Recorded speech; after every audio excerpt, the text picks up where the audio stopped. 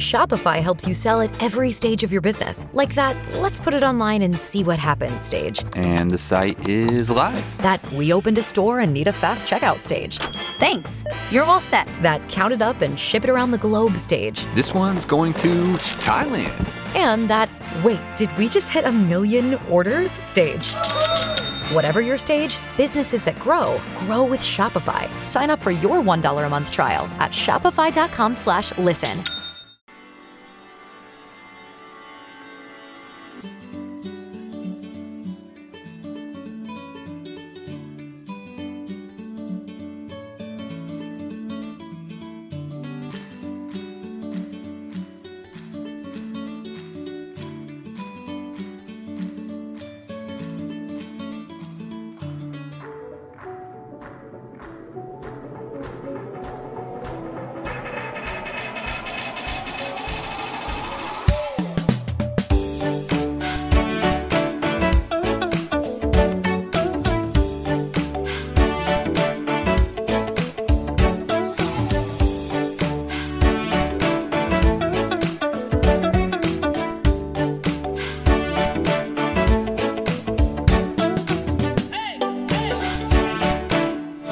Broadcasting live. It's America's longest running talk show on computers. It's Computer America, bringing you the biggest names in technology with guest interviews, new products, and your emails. Listen live at computeramerica.com on any device around the world.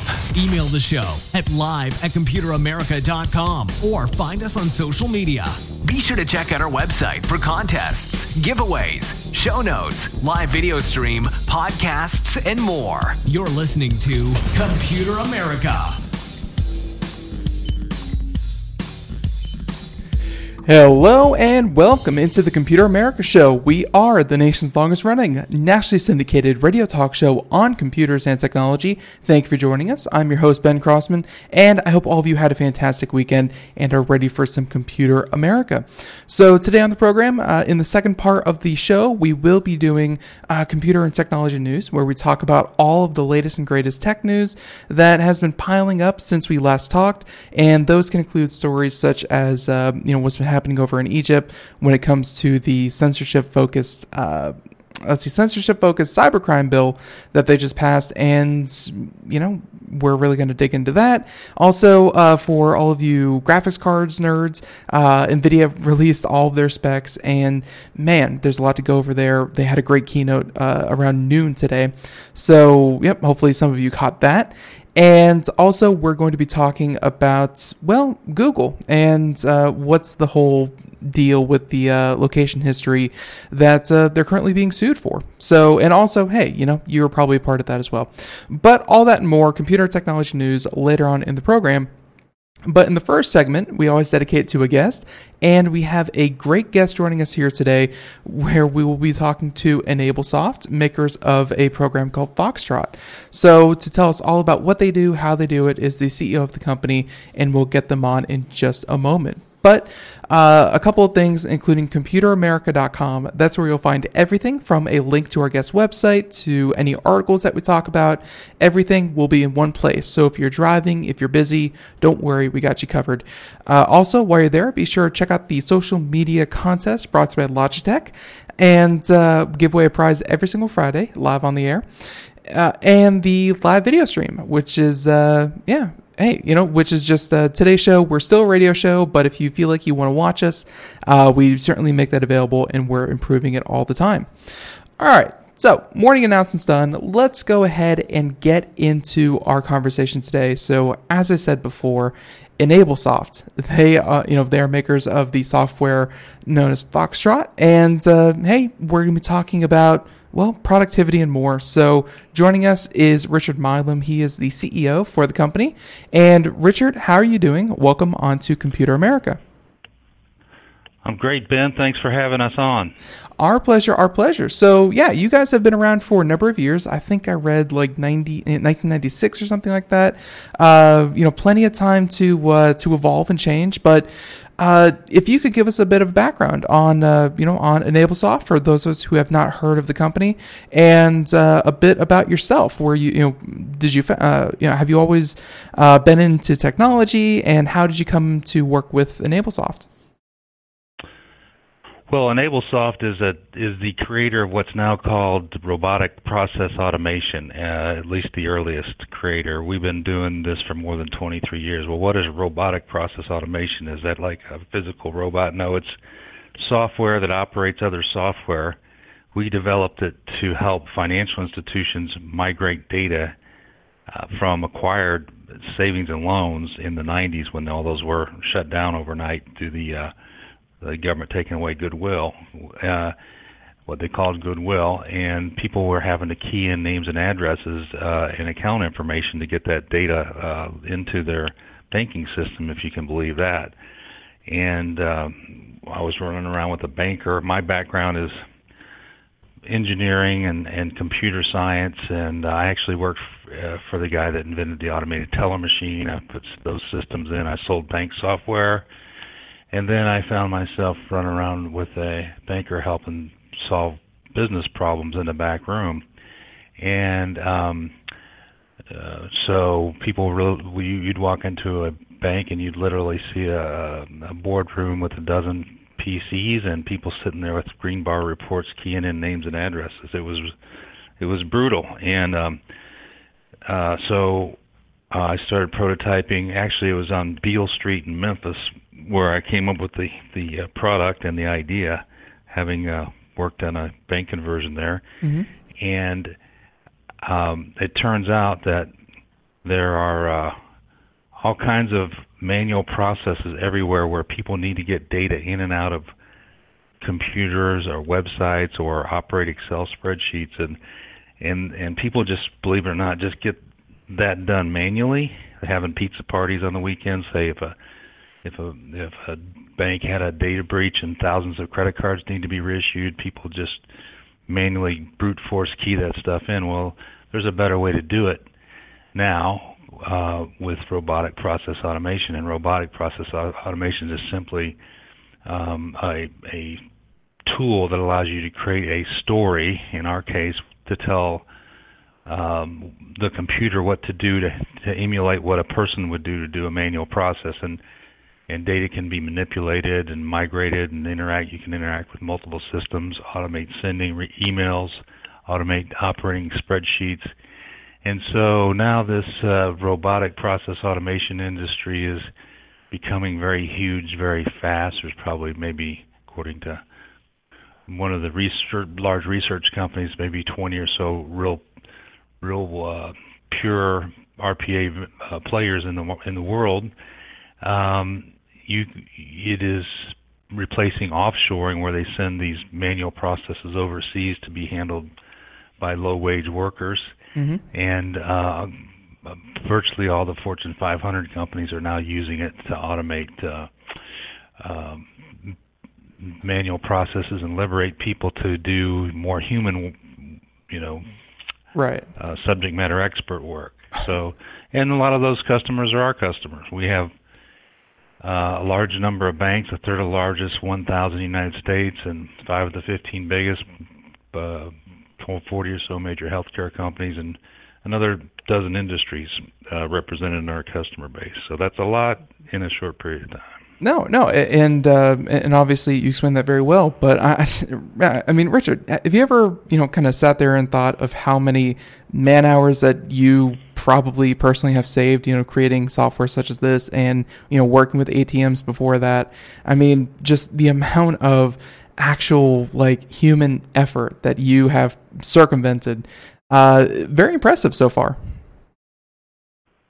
Well, Ben, I always believed in the human capability to be creative and solve their own problems. And if you give them the right tools, give humans the right tools, as it was the case with spreadsheets, I believe it's the same generation that with this robotic process automation. They will figure out ways to get stuff done.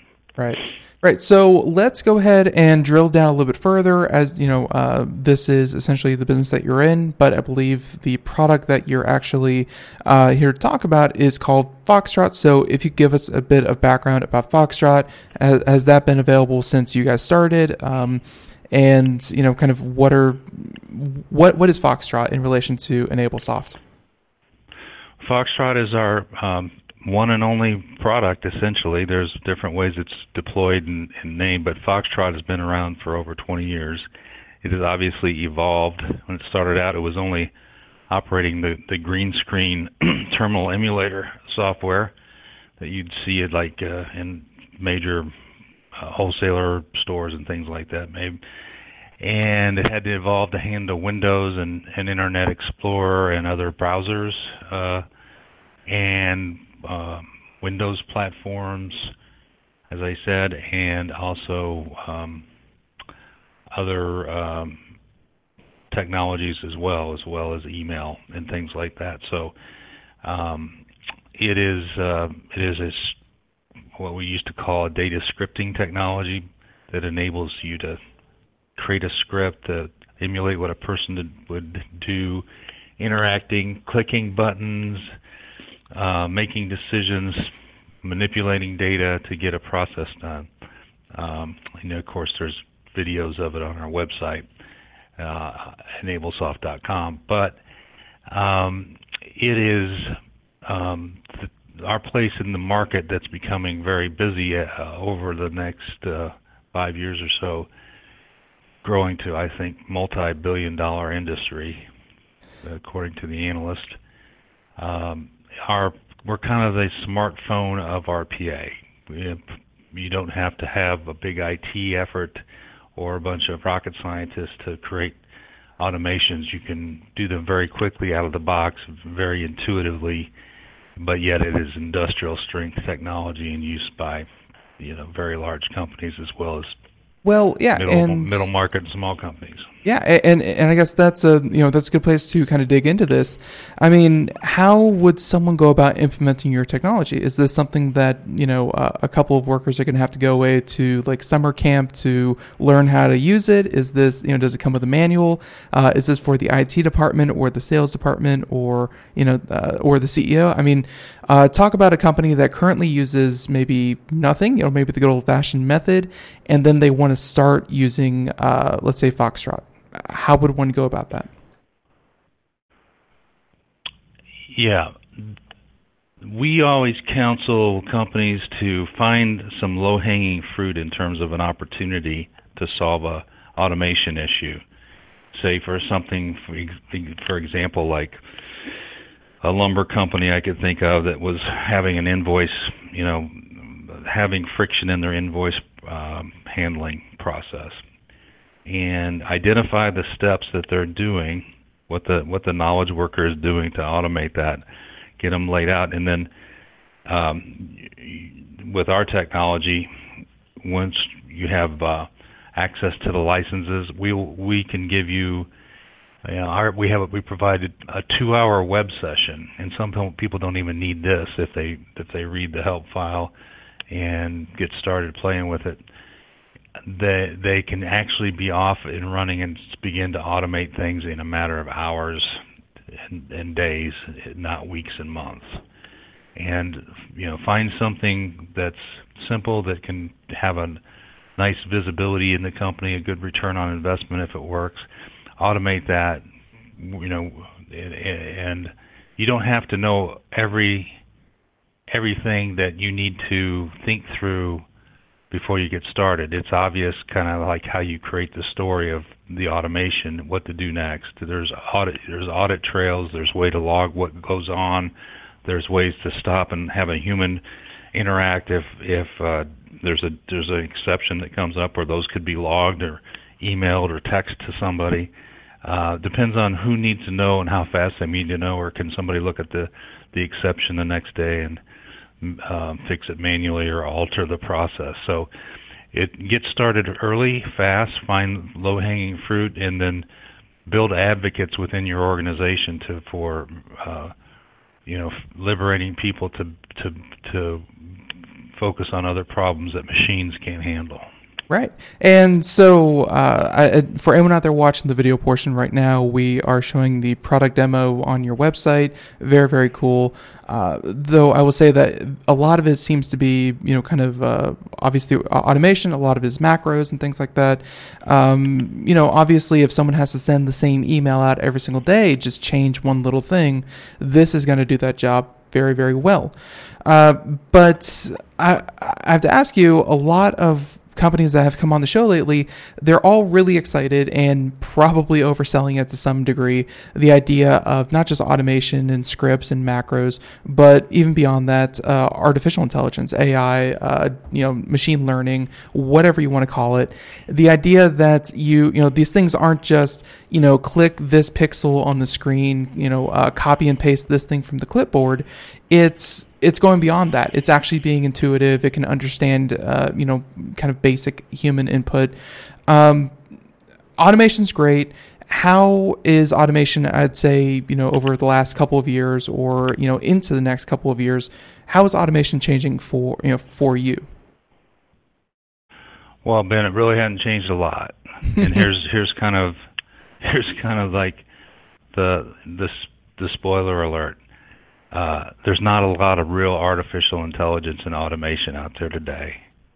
It's coming, mm-hmm. but here's why there isn't. There's a lot of hype.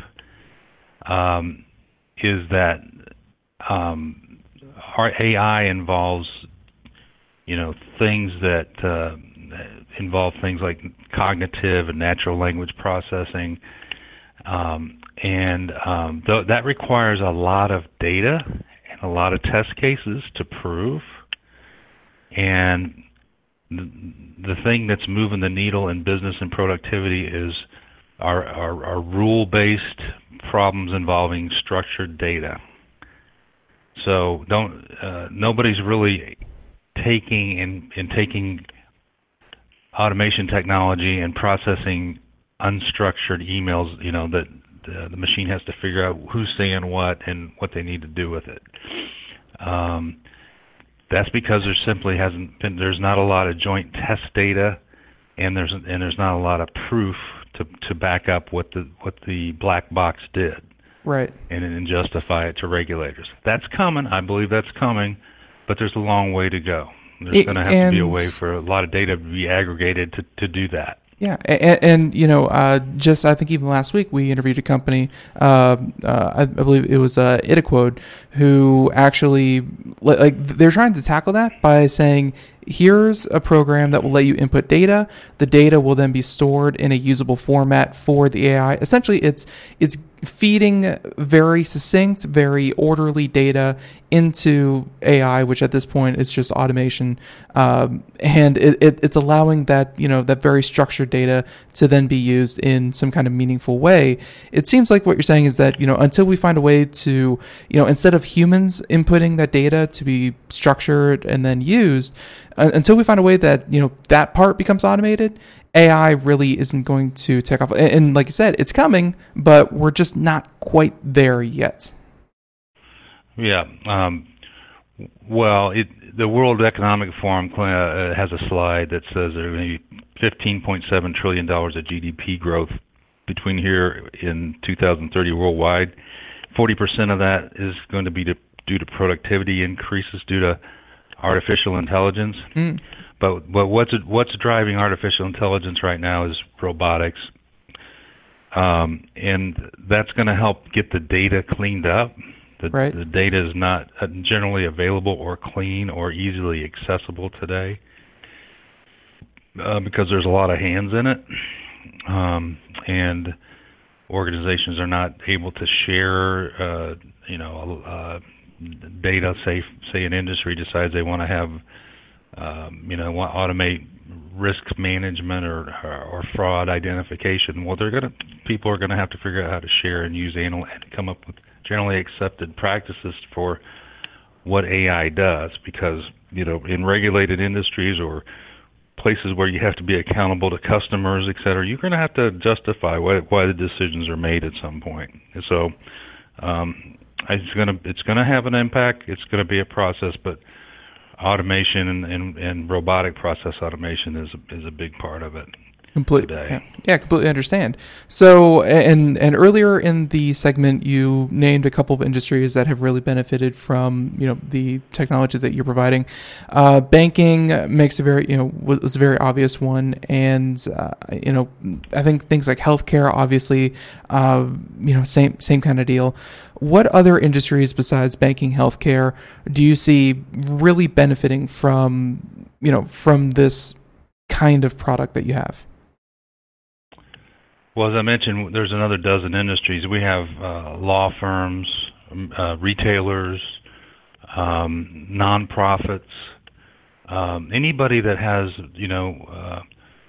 data to handle in their business process. Well, that's just about everybody. And there's, places where people are manually handling things. For example, a nonprofit named Feeding Children Everywhere. They needed to get this donor information automated into their system so they could run their process and get the right amount of food to the right places. And somebody was sitting there keying this stuff in. We helped them out with an automation process with the Foxtrot RPA, and they're feeding more children faster. Very cool. So really. No limits to who could use it, and it's just a question of knowing it's available and bulletproof as much as you create the scripts correctly and applying it. And obviously, again, poking around your website, you have everything from, kind of who we serve to kind of case studies. Speaking of case studies, is there, that was a great one with with the food bank and food services, great story. Do you have any others that really, like you kind of came in, they said, no way, that wasn't possible. And then you're like, hey, check this out. And in a couple, and you really kind of helped them? Yeah. Well, a lot of times the kind of the IT side of the house will say, no, that's not going to be work well, and there's going to be this problem, that problem. And it's the cases where operations have gone ahead and brought it in, and then proved it at work. IT comes to them and says, okay, we want to use that too. Because IT, I'm not demeaning IT. They have a big job to do, but their horizons are real long, and because developing software is a big job, and changing mission critical systems is a big job, and they should protect it. And they should protect the data. But business, the speed of business is a different speed, and robotics enables the business to go a little faster, closer to the speed of business, and since everything through robotics is going through these systems that make sure the data is what it's supposed to be and enforces the business rules, it's a safe, accountable way of doing it. Right. And let's see. Well, I mean, if you don't mind, we can also switch up a little bit here. This is another conversation that I think it's come up a couple times so far here on the show while we were talking, but also, we had an author of a book. I want to say it was The Coming of the Fourth Age, and it had to do with automation and what people are going to do after automation. And he painted a really rosy picture that the jobs that are going to be automated away are not exactly the jobs that we're going to want to keep just for the sake of keeping. It's like you said, I don't think anyone wants to be data entry. That is such a mind-numbing job, and trust me, I've done it, where it's a very mind-numbing, thankless job, and it can easily be automated. So My question to you, not asking you to, kind of foresee the entire future of automation, but as far as your software goes, have you seen reductions in workforce when you come in and, kind of introduce Foxtrot, or are those people shifted to, like you said, more human things? I guess at the end of the day, are you are you reducing the amount of jobs, when you, kind of enter a company? Yeah, Ben, I get that question a lot. I haven't seen it in any great scale. What I've seen is I've seen companies that became more profitable through attrition. They just don't replace people. I've seen companies able to scale without doubling and tripling their workforce, which ultimately creates more jobs. And we're just, it's just not. I'm just not seeing where somebody implements technology and we're just going to slice a bunch of people off of our payroll. It just doesn't happen that I'm aware of. And it's kind of like we said computers would eliminate paper. How much paper's gone? There's still a lot of paper. There's still going to be a lot of people making businesses run. It's just they're going to be using different tools. Right, and that's certainly something that we've seen. But there's a whole economic side to that conversation that I probably am nowhere near qualified to talk about. But it's very cool that just your firsthand experience shows that just because someone maybe what they spend 4 hours out of their 8-hour workday doing is now being automated, that doesn't mean that they reduce workforce, but rather hey, they can do something else for 4 hours, and that's and that's going to help the company grow, and that's definitely something you like to see. So if you don't mind, if you're looking at the website, you have a couple different solutions. Like you said, Foxtrot is the only software that you offer, but you also have two more here. If you could kind of run us through those and how they relate to Foxtrot. Foxbot and Foxhub, HUB. What are those? And I'm assuming that they tie in with Foxtrot.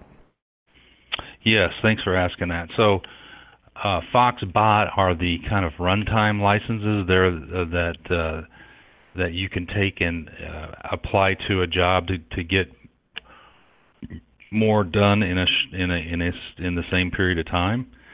And the Foxhub is the control panel that can manage the Foxtrot and Foxbot licenses. Now, the Foxtrot are the full license that can author and also run scripts. So you could literally have a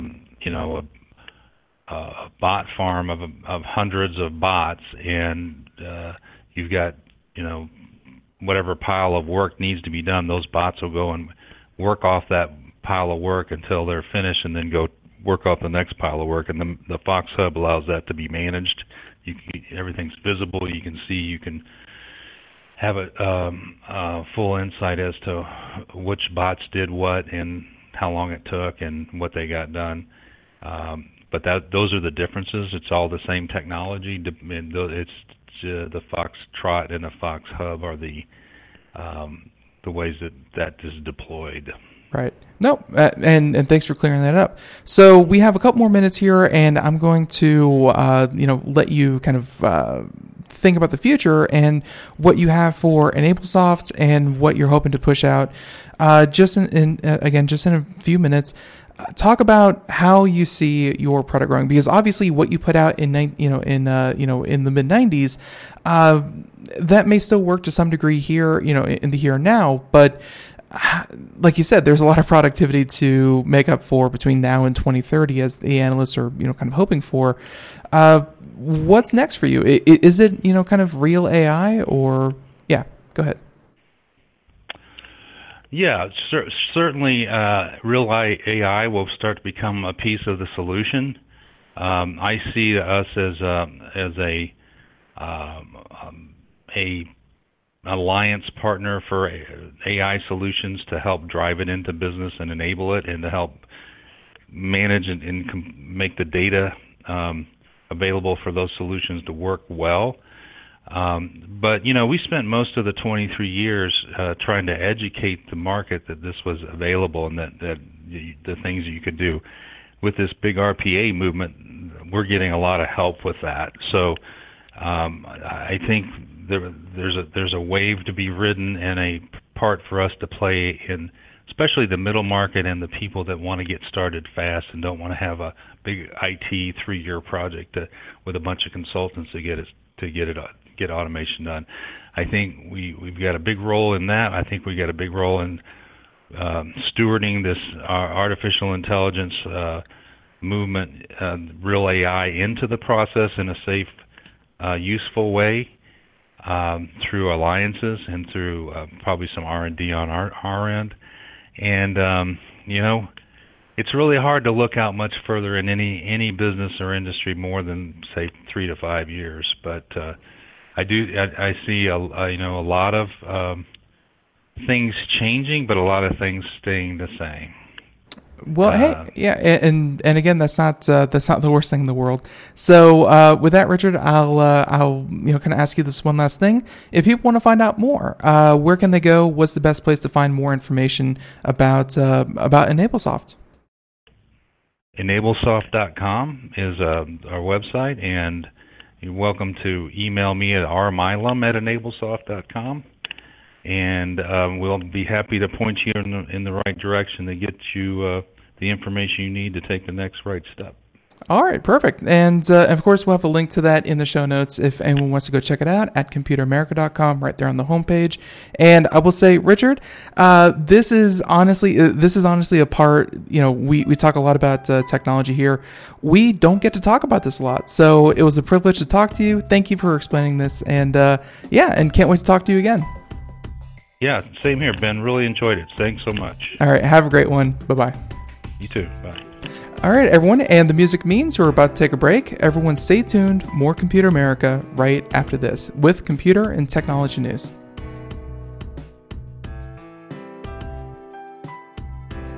Greece is cheap. But the airfare costs a fortune. Paris? Not much closer, and again, airfare... What about Puerto Vallarta? Let's face it, flying anywhere is just too expensive. Wait, what's this? Low-cost airlines. With one call to low-cost airlines, you'll drastically slash your travel costs. We're talking insanely low airline prices to any of your favorite destinations. Where would you like to go? London, Rome, Costa Rica, Australia? Wow, that's cheap. So why wait? Call now to learn how crazy cheap it is to fly anywhere in the U.S. or international. Our prices are so low, we can't publish them. The only way to get them is to call to instantly hear the most amazing best deals on airline travel. It's that easy. So call now and start packing. 800-215-4461.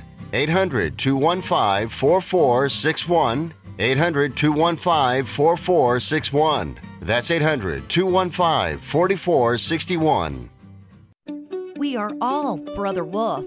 10 years ago, a group of locals banded together to create positive change. We took animals into our homes, held adoption events at local retailers, and talked to the community about our mission to help build a no-kill Asheville. A decade later, we have achieved so many victories for animals in need. There's been so much progress, yet there's still so much to do. As part of our year-long celebration, we encourage you to become a member of our special Compassionate Circle program. With a monthly donation of $10 or more, you will have behind-the-scenes access to the work we are doing at Brother Wolf. Our goal is to reach 1,000 members because we receive no government funding. Working together, we can help build and sustain no-kill communities. Learn more at compassionatecircle.bwar.org. We are a 501c3 tax-deductible organization.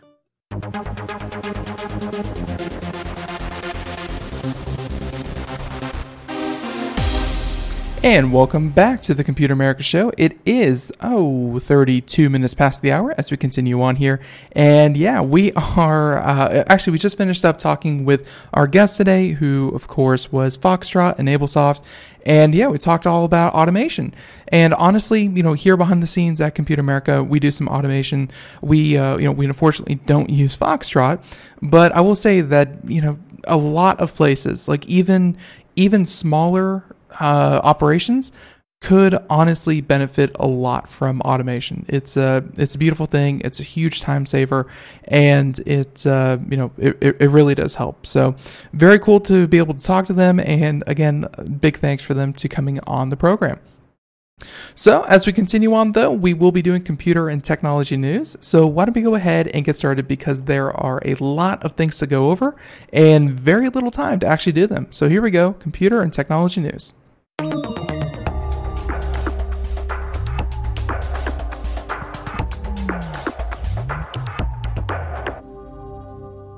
So for today's stories, why don't we go ahead and get started with, let's pull some of them up here. Let's go ahead and get started with Nvidia. So we're going to start with this story, but we're also going to kind of branch it out into their new graphics cards, which we kind of teased on Friday because, details were leaked and we are very impatient. But it finally happened, and Nvidia went live earlier today to talk about their latest 20 series of graphics cards. So this is an iteration upon the 1080s or the 1070s, and the next generation will be known as the 20s. So for everyone out there hoping it was going to be 11s, no, you're wrong. So the first story we're going to do is kind of tangential to that, and then we will go ahead and get into just the specs of the new graphics cards. But I like this one because it's very interesting. Obviously, cryptocurrency, crypto mining has been a hot button topic for the past year or so, ever since Bitcoin really blew up.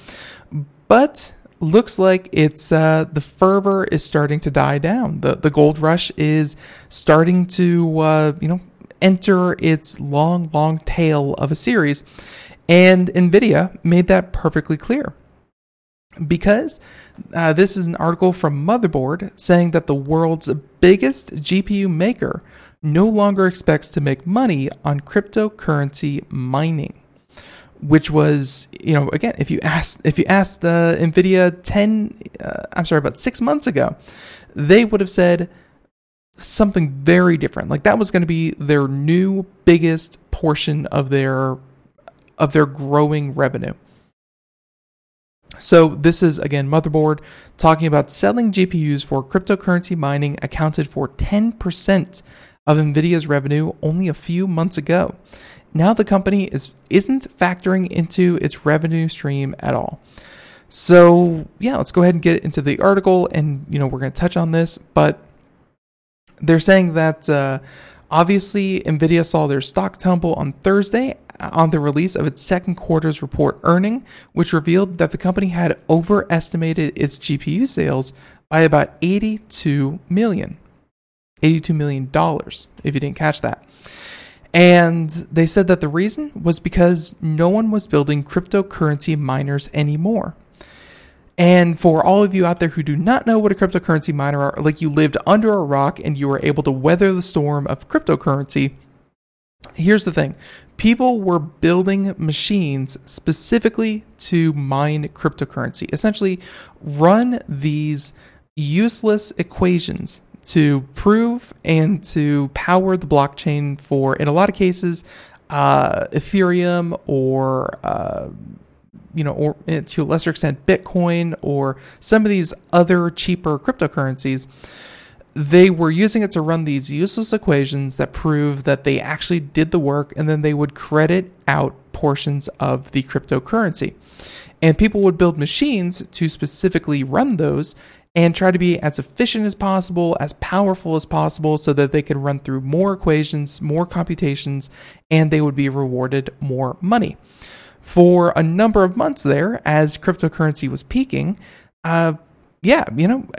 even cheap graphics cards, even graphics cards that were, maybe $200 over the lifetime of them, you could see, or at least over a year, cryptocurrency could net you 2 or 3 times that. So think about it this way. Every time you purchase a graphics card, regardless of how much it costs you, you still made 2 or 3 times as much on the graphics card as you would, spent on it. So it was a bit of an investment, and Nvidia saw a lot of sales being driven, by that. So, well, that all died down. Cryptocurrency took a bit of a nosedive, and so it was no longer profitable. You no longer saw those returns on investment, and people stopped building machines specifically to do this. Now, what that means is that the company is expecting a decline in GPU sales and the cryptocurrency specific products from a peak of about $300 million last quarter to about $100 million this quarter. The actual revenue from its crypto-specific products ended up being a mere $18 million. Not, revenue, not half bad, but also not the growth vector. And really, that was the big thing. So obviously the stocks, the investors were hoping that this was going to be their new avenue of growth. And it didn't exactly fall, it didn't lose them money, but it's not growing. And that's the big part. In fact, it decreased by about 93% in just 3 months. So all in all, it was a profitable venture, but it will no longer be as such, and they won't even factor it into anything anymore.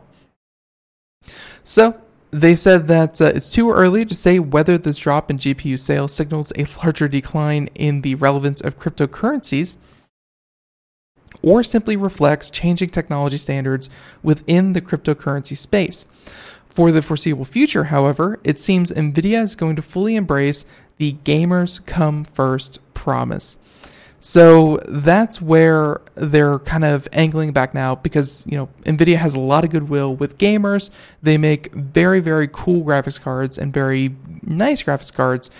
Not saying that AMD isn't competitive. It's just, I think Nvidia still has a bit of that gamer goodwill going for it. So that's why people were so excited to hear about their new graphics cards that they debuted today. And pulling all this information from the actual website, from Nvidia.com, they have put up the specs and the prices and, well, just everything about their 3 latest graphics cards. And the first one we're going to talk about is the most expensive. I mean, this thing is $1,200. Now, it's going to be on par with your Titan XPs, your Titan Xs, essentially the graphics cards that were $1,100 before. Well, they're right on the money. The TI, as in titanium. Well, I'm sorry, not that. TI, the GeForce RTX 2080 Ti. If you're looking to Google this, that's their latest card, $1,200. Obviously, they're still shipping the Founders Edition. The Founders Edition essentially means I think you get like a little card saying that this is one of the first ones ever made. A bit of collectability thrown in there, and they're also like $100 more expensive than the resulting non-Founders Edition cards. So when they drop, they're going to be about the same price on the money as the Titan XP. And as far as the specs that go for it, they look amazing. I mean, this is, I think it's a little disingenuous for companies to say this is the fastest graphics cards they have ever been. It's like, obviously every year they're going to have faster graphics cards. They don't slow them down on purpose and then push them out to the market. So they're the fastest, but they're a decent increase, worth more than my car. Yeah, no, worth more than a lot of people's cars. I'm sure my Blue Book isn't anywhere near one or two of these things, but yeah, it's impressive. So yeah, you can see some of the specs here, and one of the biggest things that they're touting with this isn't so much the architecture. We've seen the Turing architecture before. There we go. Hard to say that. We've seen the technology before in other graphics cards. We've seen a lot of what they were able to do in the 10 series of cards, but it's more optimized now, and this is something that we discussed with Darius Derekshani on some of our other shows, but real-time ray tracing. And that's fancy talk for lighting. It's going to have amazing lighting where if something happens in the game, and again, these things are definitely designed for gamers. If something happens in the game, if something is, let's say an explosion, a source of light, anything that you would expect light to behave a certain way, these graphics cards are touting a much better performance in that area, where it's going to be able to real-time ray trace these things, and it's going to look better. Because if you think about a video game right now, let's say a wooden table, right now in video games, if a wooden table is a wooden table, the texture overlaid on that object looks like that texture forever and forevermore. You may punch it, you may, put a bullet hole in it, whatever. But those are even skins beyond that being applied to the base table. Real-time ray tracing, though, is if you open up the front door and you let light in through that, it's going to light up everything in the room, including the door, and it's going to look differently. It's not just going to it's not just going to light up the room to a certain extent, but it's going to be as if actual light were to fill that area. That's what separates, in a lot of cases, gameplay from rendered cinematics. It's something that you could not do beforehand. You just didn't have the graphical oomph to really be able to do that in real time. But with the 2080 RTX graphics cards from Nvidia, that's what they're promising. They're promising some of the best and fastest technology. So obviously you're going to be able to do that on the Ti, again, the titanium. You see you see the specs here, and they even compare it to the GeForce 1080 Ti, where a little bit faster clock speed, a little bit better RAM. Instead of GDDR5X, they have GDDR6, so a next generation RAM put into it, even if it's still 11 gigs. And on top of that, a little bit faster RAM speed or memory speed, going from 11 to 14. It's pretty darn good. But will it run Crysis? Of course, the old meme. Yes, this thing would undoubtedly be able to run Crysis. It's one of, if not the fastest cards Nvidia has ever put out, and it's going to be on par with with the Titan XP. It's a little bit faster, but again, you're paying for the privilege. It's $1,200 for the Founders Edition. So, not to kind of rehash everything I just said there for the other two, but you have the RTX 2080. So note the no TI in this. It's one step down, but obviously still very, very capable, and just has, let's see, I think, I think that's as far as specs go. It's only a little bit slow, or it's only a little bit slower in clock speed, but overall, for, let's see, this thing is selling for $800. If money were a concern, the 2080 is a completely viable option. If money is no object, if you have more money than common sense, go ahead and go for the Ti. But if money is somewhat of a concern, an $800 graphics card will run perfectly. And then there's, of course, the 2070 that they unveiled, $600, also available. Like, the GeForce RTX 2070 is going to be better than almost, like, maybe other than the GTX 1080 Ti, which itself is, $600. It's probably a little bit better than anything else currently on the lineup that isn't a Titan. Very, very cool. Cool to see their, kind of their founder editions. Again, those prices are going to go down after the founders editions go away. But, as far as what Nvidia has showed off here today during their keynote, very, very, very impressive. The prices, they are showing kind of an overarching increase, and I don't think that's because Nvidia is putting the screws to the consumer. I think it's more to the fact that people are comfortable demanding more of a graphics card they are playing more games. They're playing more graphic-intensive games. They're, they have multiple monitors as opposed to just a single monitor to run off of them. People are demanding more of graphics cards, and so Nvidia is making better graphics cards, and they're charging more for them. So that doesn't mean that graphics cards in general are going up. It just means that, hey, the technology is getting better, so the price has to reflect that. The more budget line, I'm sure, of the 2060 and 2070s will be unveiled here before the holidays. But the latest and greatest looks really great and very, very cool to see. So, okay, there's Nvidia. Enough talking about them. We spent Tuesday talking about them, as well as, we spent Friday talking about them, as well as a good portion of today. Let's go ahead and switch things over to a couple of other stories. And, all right, how about this one? So Huawei, not exactly the most common cell phone maker on the market here in America, but hey, still like to talk about them from time to time, especially when they're a little duplicitous. So this happened, I think, sometime over the past couple of weeks, and Huawei gets caught faking DSLR shots as smartphone pictures in a commercial. So their very obvious defense has to go with the fact that, they didn't strictly say that the photos in the commercial were taken with the smartphone, but obviously that was heavily implied.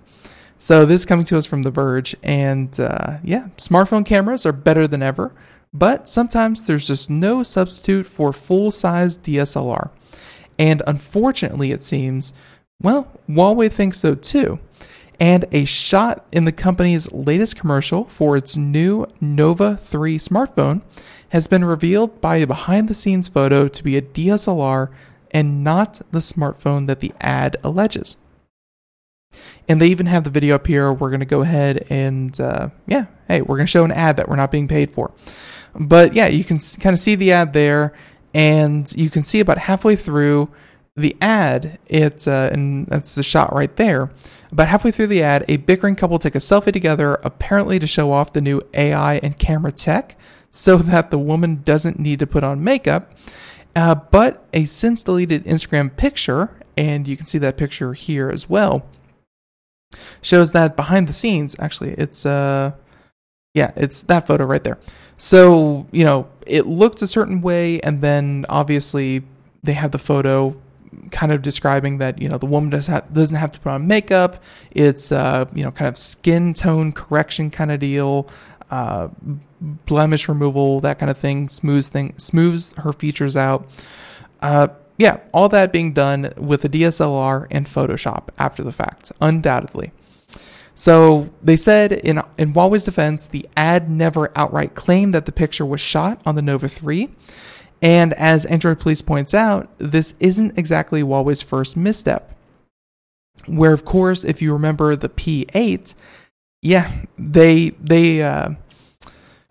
were really hyping up the design of the P8, and then the P8 actually came out, and the phone that the CEO was holding in his hand was very different than what they had initially advertised, i.e. larger bezel, different screen, that kind of thing.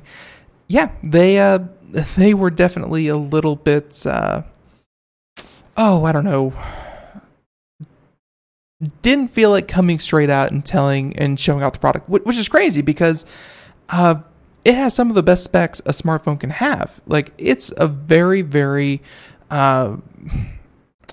it's a very capable phone. It's just, I guess, as far as advertising, they wanted to look even better than what their phone was capable of, which doesn't make a lot of sense to me, but hey, what do I know? So they said it'd be nice if Huawei would stick to advertising its phone based on the strength of what it can actually do, and instead of hiding its capabilities behind smoke and mirrors. So yeah, this is probably more an indictment on the This is more of an indictment on the advertising arm of Huawei than their actual phones. But truth in advertising, you hope you'd see it. But whatever. All right. We have time for this one, maybe one more, but I really wanted to get this one in because this next story affects anyone who uses Google. That's right. So it affects everyone, pretty much. So a man is suing over Google's location history fiasco, and the case could affect millions. And this is by Ars Technica, saying that if location history was off, Google said it didn't keep the data, but that's not true. So, time and time again, we're seeing that data, as far as who owns the data, despite what the EU is doing with consumer protections and data, not a lot of companies are willing to just throw away good data. Even, regardless of how they collected it and who it's of, they're really not in the business of destroying data. They're in the business of keeping data. So Google is facing a new scrutiny in the wake of revelations that it stores users' location data even when location history is turned off. Yeah. So last Friday, Google quietly edited its description of the practice on its own website and saying to clarify that some location data may be saved as part of your activity on other surfaces like search and maps. So yeah, that was the story that we didn't cover. They were caught. They were found out that they were keeping data after after people said, don't track my location. They were still keeping that in the bowels of Google's data centers. And instead of saying, oh, you're right, we're sorry, we overlooked that, we're going to delete all this data, we're going to make this right. Instead of doing that, they went into their terms of service and they edited out the part that said that we would never do that, instead put in, oh, well, we probably are going to do that, and we totally did that. So as a result of the previously unknown practice, they said that Google is now being sued by a person in San Diego, and simultaneously activists in Washington, D.C. are urging the FTC to examine whether the company is in breach of its 2011 consent decree. So the lawsuit, which was filed in the federal court on Friday in San Francisco, attorneys representing a man named Napoleon, let's just call him Napoleon, argued that Google is violating the California Invasion of Privacy Act and the state constitution's constitutional right to privacy. So the lawsuit seeks class action status and would include both an Android case and an iPhone class for the potential millions of people in the United States who had turned off location history and were nevertheless tracked and recorded by Google. So obviously it will take months or longer for the judge to determine whether there is a sufficient class. But yeah, if you have used Google and anything location based, and you try to go into the settings and try to make sure that you were giving away as little information as you hoped, well, you are probably going to be in a claimant in this lawsuit. So because it's class action, you can bet it's going to cost Google hundreds of millions, if not billions of dollars, and you will receive $5 of Google Play credit. So good luck with that. But either way, and hey,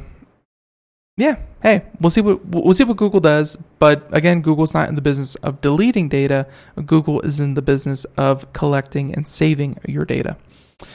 Okay, time for just one more short story. Really don't have time to get into Venezuela or Egypt. Really wanted to talk about those maybe tomorrow if we have time. Let's instead talk about... Okay, how about this one? I like useless statistics. They are fun, and, I don't think they're really going to change anything just knowing them.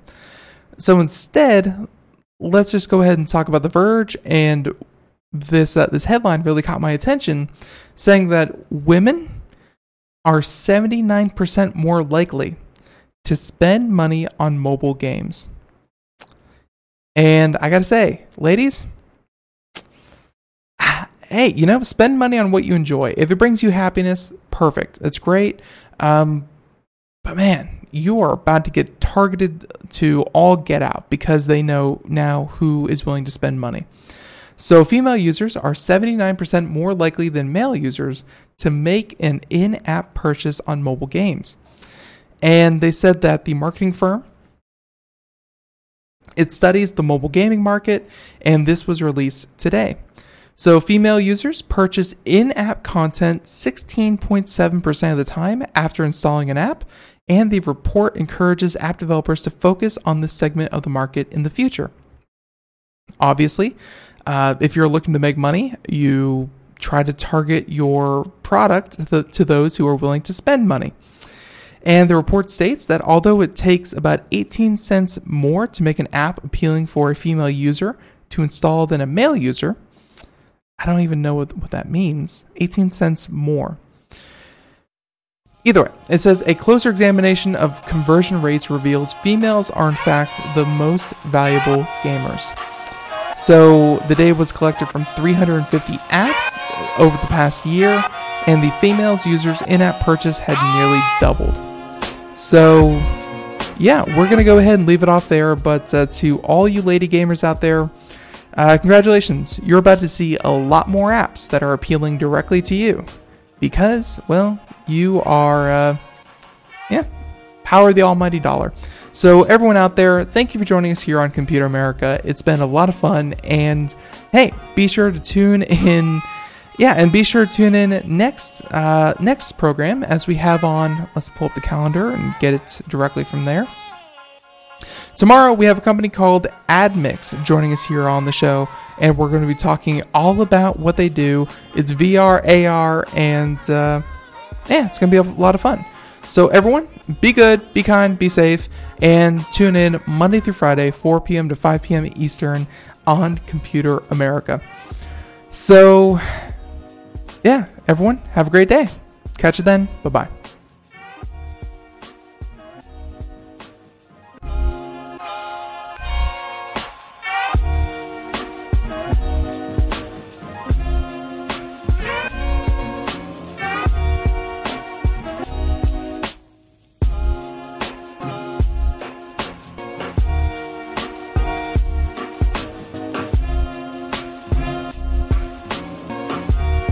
Hey guys, it is Ryan. I'm not sure if you know this about me, but I'm a bit of a fun fanatic when I can. I like to work, but I like fun too. It's a thing. And now the truth is out there. I can tell you about my favorite place to have fun. Chumba Casino. They have hundreds of social casino style games to choose from with new games released each week. You can play for free anytime, anywhere. And each day brings a new chance to collect daily bonuses. So join me in the fun. Sign up now at ChumbaCasino.com. No purchase necessary. VGW Group. Void where prohibited by law. See terms and conditions. 18+. Don't you love an extra $100 in your pocket? Have a TurboTax expert file your taxes for you by March 31st to get $100 back instantly. Because no matter what moves you made last year, TurboTax makes them count. That means getting $100 back and 100% accurate taxes. Only from Intuit TurboTax. Must file by 3/31. Credit only applicable to federal filing fees with TurboTax full service. Offer can be modified or terminated at any time.